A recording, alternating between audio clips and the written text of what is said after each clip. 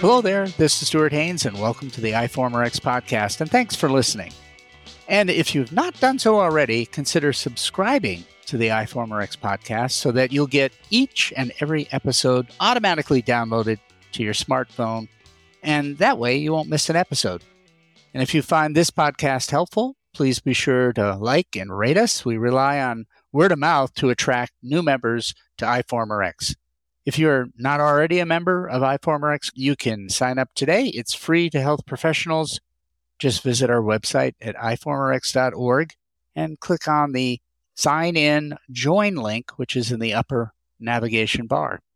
One of the most popular features on our website is our top 10 commentaries. These commentaries are intended to be a succinct summary of a new guideline, a therapeutic approach, or a practice management issue. And as their title implies, the authors describe 10 things that every clinician should know about.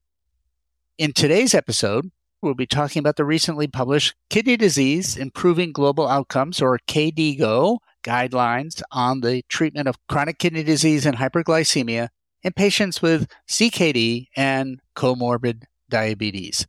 The prevention and treatment of chronic kidney disease has changed very substantially in recent years, with mounting evidence regarding the protective effects of the sodium glucose transporter 2, or SGLT2 inhibitors, have on kidney function.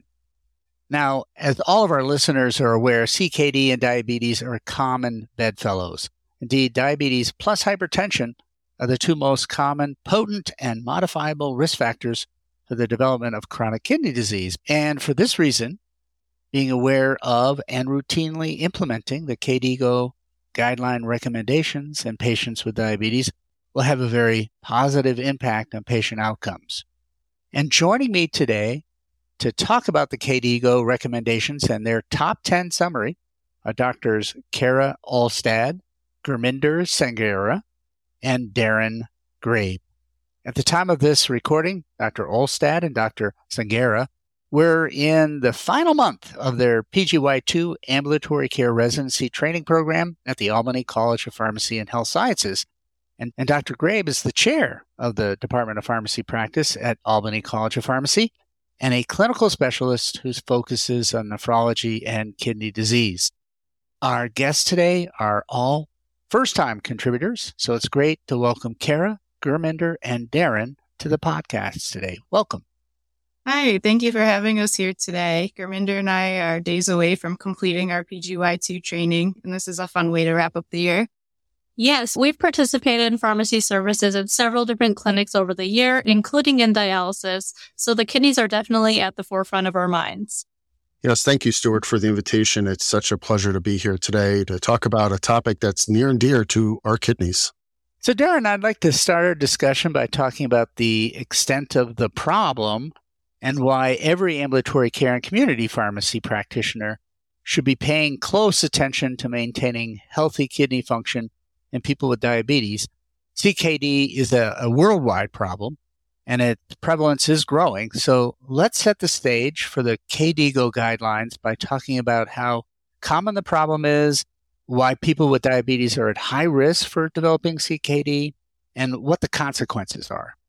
Sure. This is an excellent opportunity for us to really speak about something that I think is often overlooked. We know that there are about 30 million people that have, in the US anyway, have CKD. Unfortunately, only about 10% of them are actually aware of it. In addition to that, there's another 75 million in the US that are at risk for CKD, primarily due to hypertension and diabetes, or the combination thereof. So it's a large problem that goes relatively unrecognized. Some resources that have come out to sort of help with that have been, in the US anyway, have been offered by the National Kidney Foundation, where they have provided some change packets that were modeled after the Million Hearts campaign to help practices understand what the problem is and how to manage it from their practice setting and address the problem. I think it's important to recognize that it's only a couple of tests that can help diagnose kidney disease, or at least understand what stage it's at. The problem with kidney disease is that it is relatively unknown about in the public. And I think most people might know about their hearts, but they don't really think about their kidneys or what they do or how they function or how to know when they're not feeling so well because of them. And it's really two simple tests: glomerular filtration rate based off a serum creatinine measurement, as well as a urinalysis, which can test for albumin and protein in the urine.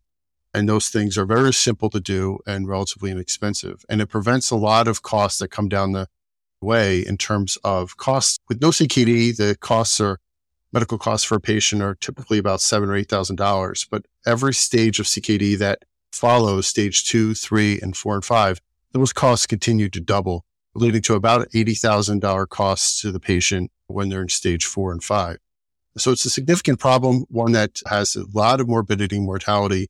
Now, with respect to diabetes, what's interesting about that is not everybody with diabetes gets kidney disease or progresses to end stage, but what it does do is increase the cardiovascular risk substantially. And so there's an opportunity to not only prevent kidney disease, but prevent cardiovascular disease.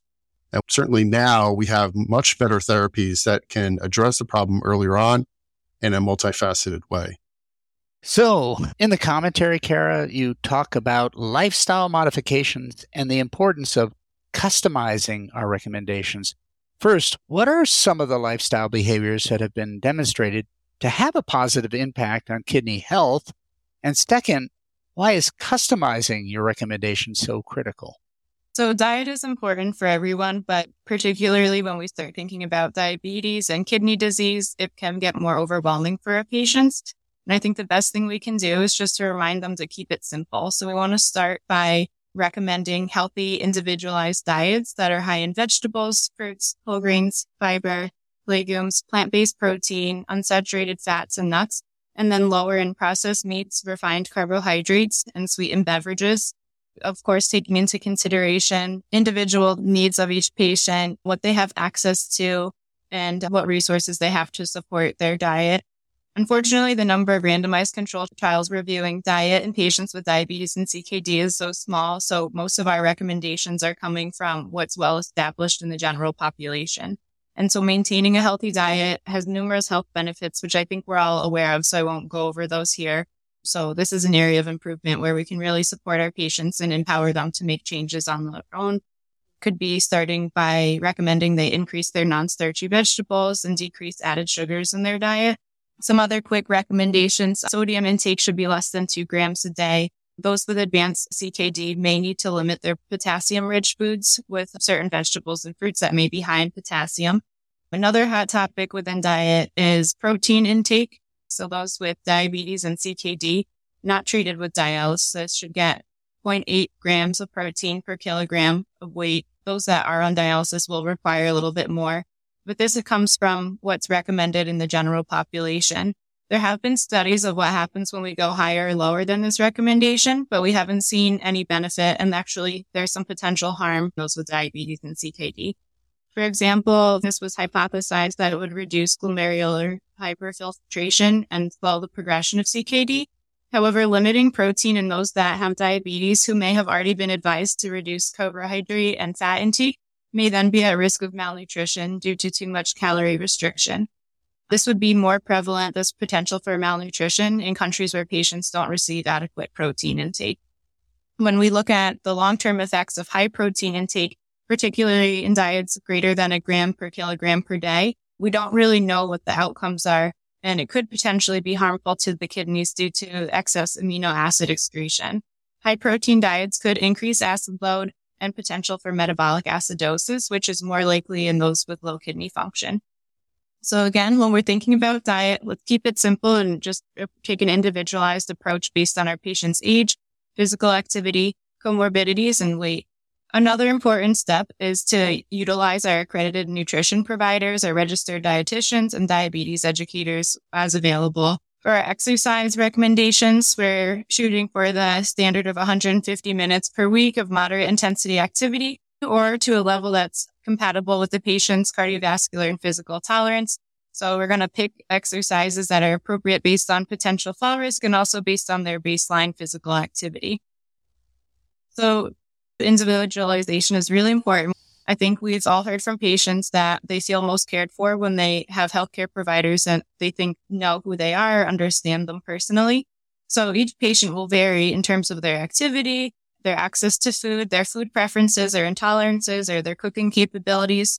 So what works for one may not be the solution for another. And rather than trying to all get them on the same diet or same exercise plan, it's best to work with them and find out what's important for them, what they're capable of, and then try to work on adding some kidney health into their habits and their values. And our patients will be happier, more engaged, and probably have better outcomes when we are working to include more of who they are into their care. Well, Gurminder, you reinforce the need to stick with the tried and true, specifically the recommendation to use ACE inhibitors or an ARB in patients with diabetes and hypertension as the backbone of therapy.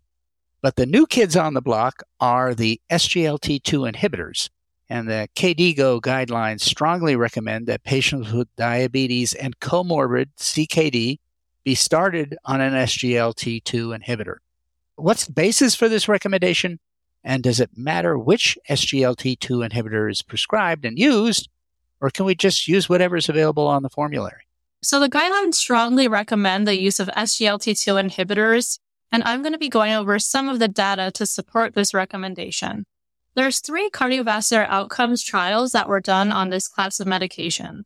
EMPA-REG Outcome and Canvas demonstrated that patients who received empagliflozin and canagliflozin had significantly lower incidences of the primary outcome of death from cardiovascular causes, myocardial infarction, or non-fatal stroke when compared to those who received placebo.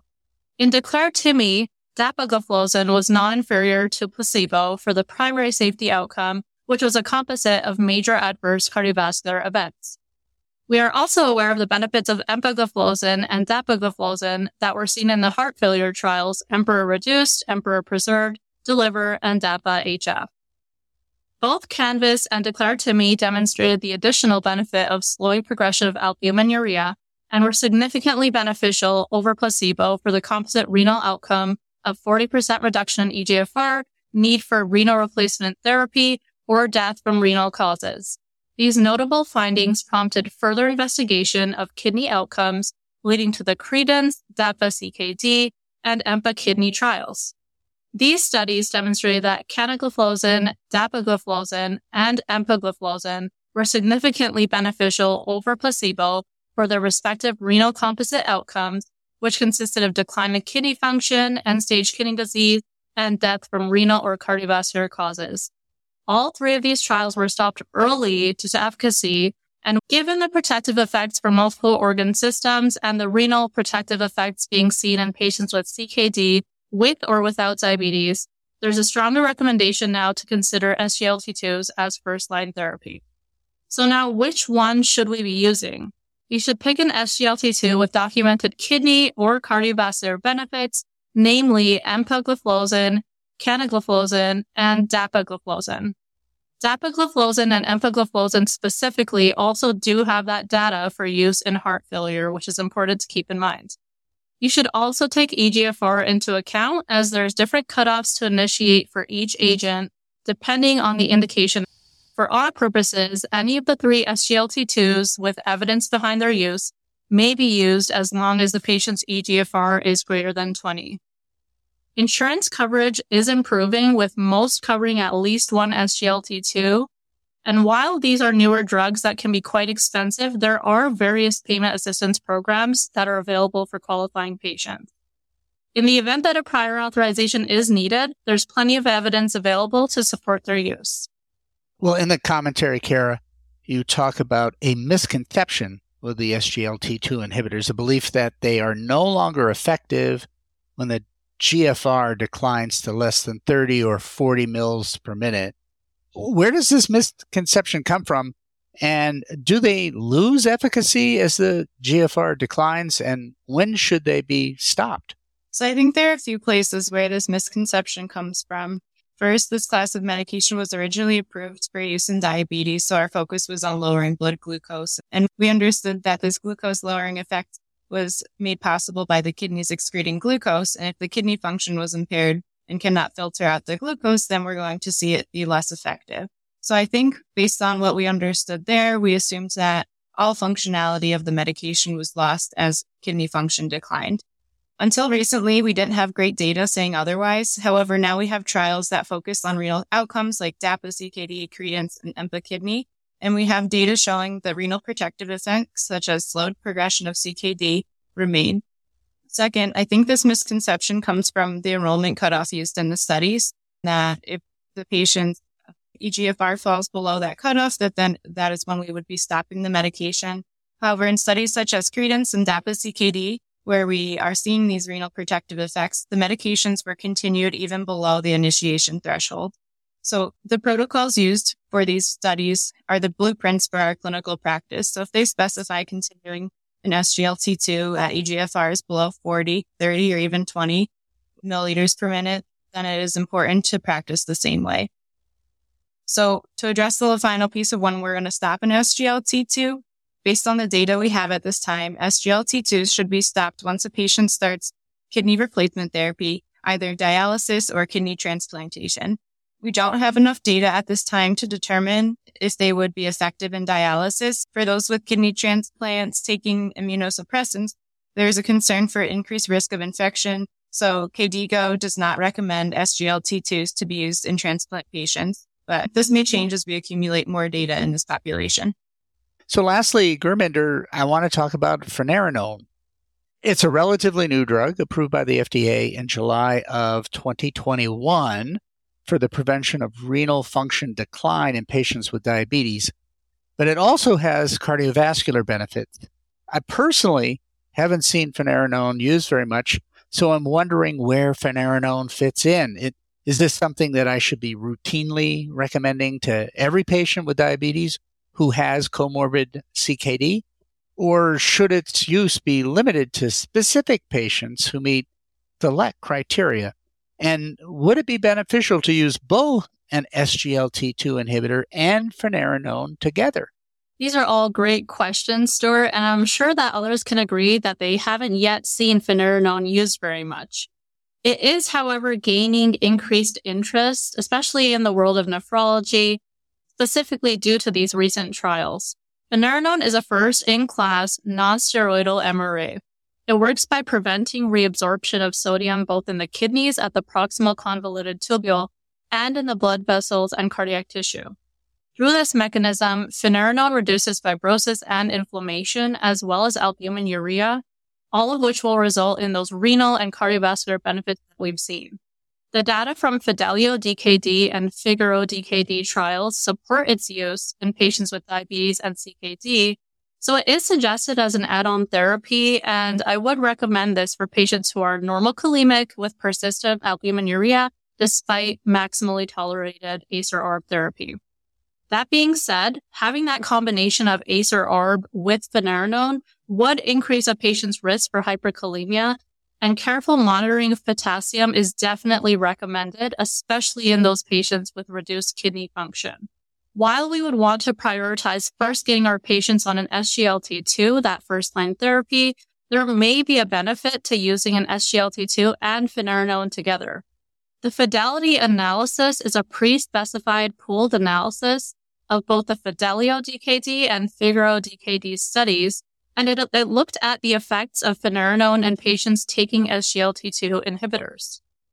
This analysis suggests that finerenone reduces albuminuria and demonstrates cardiovascular and kidney outcome benefits with or without an SGLT2 on board.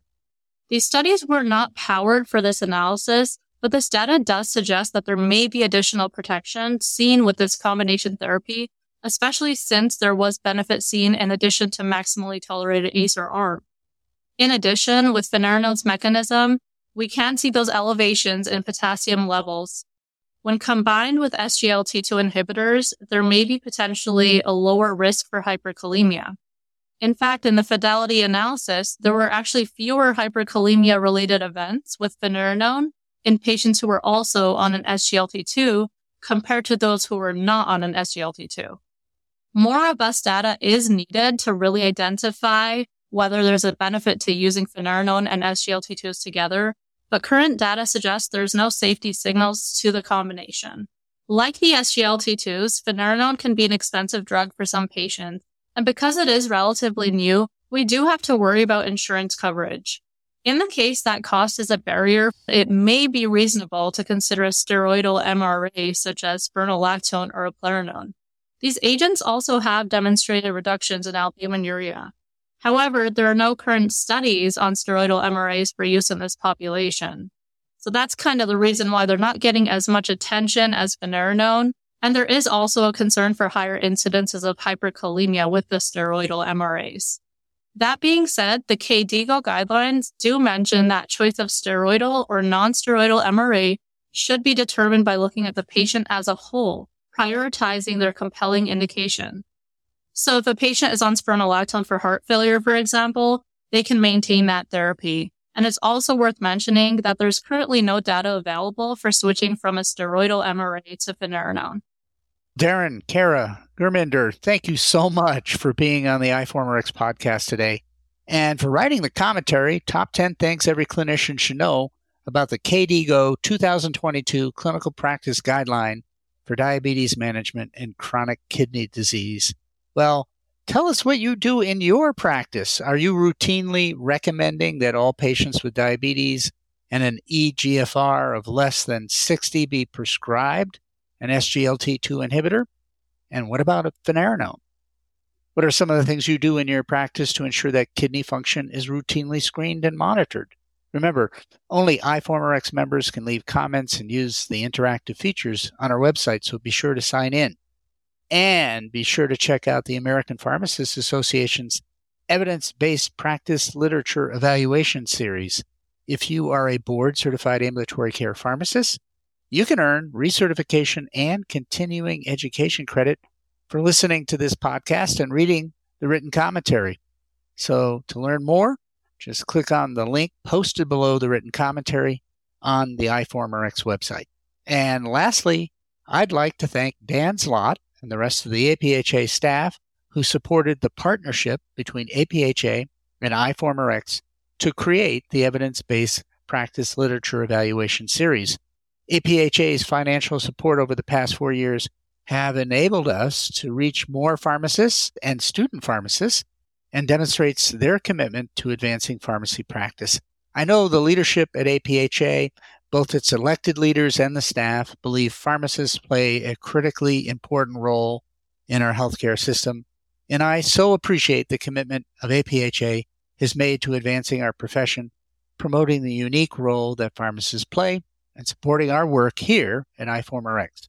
So thank you, Dan and Q and previously Steve, for making this collaboration possible and producing the Evidence-Based Practice Literature Evaluation Series. This is Stuart Haynes, Editor-in-Chief of iForumRx, signing off.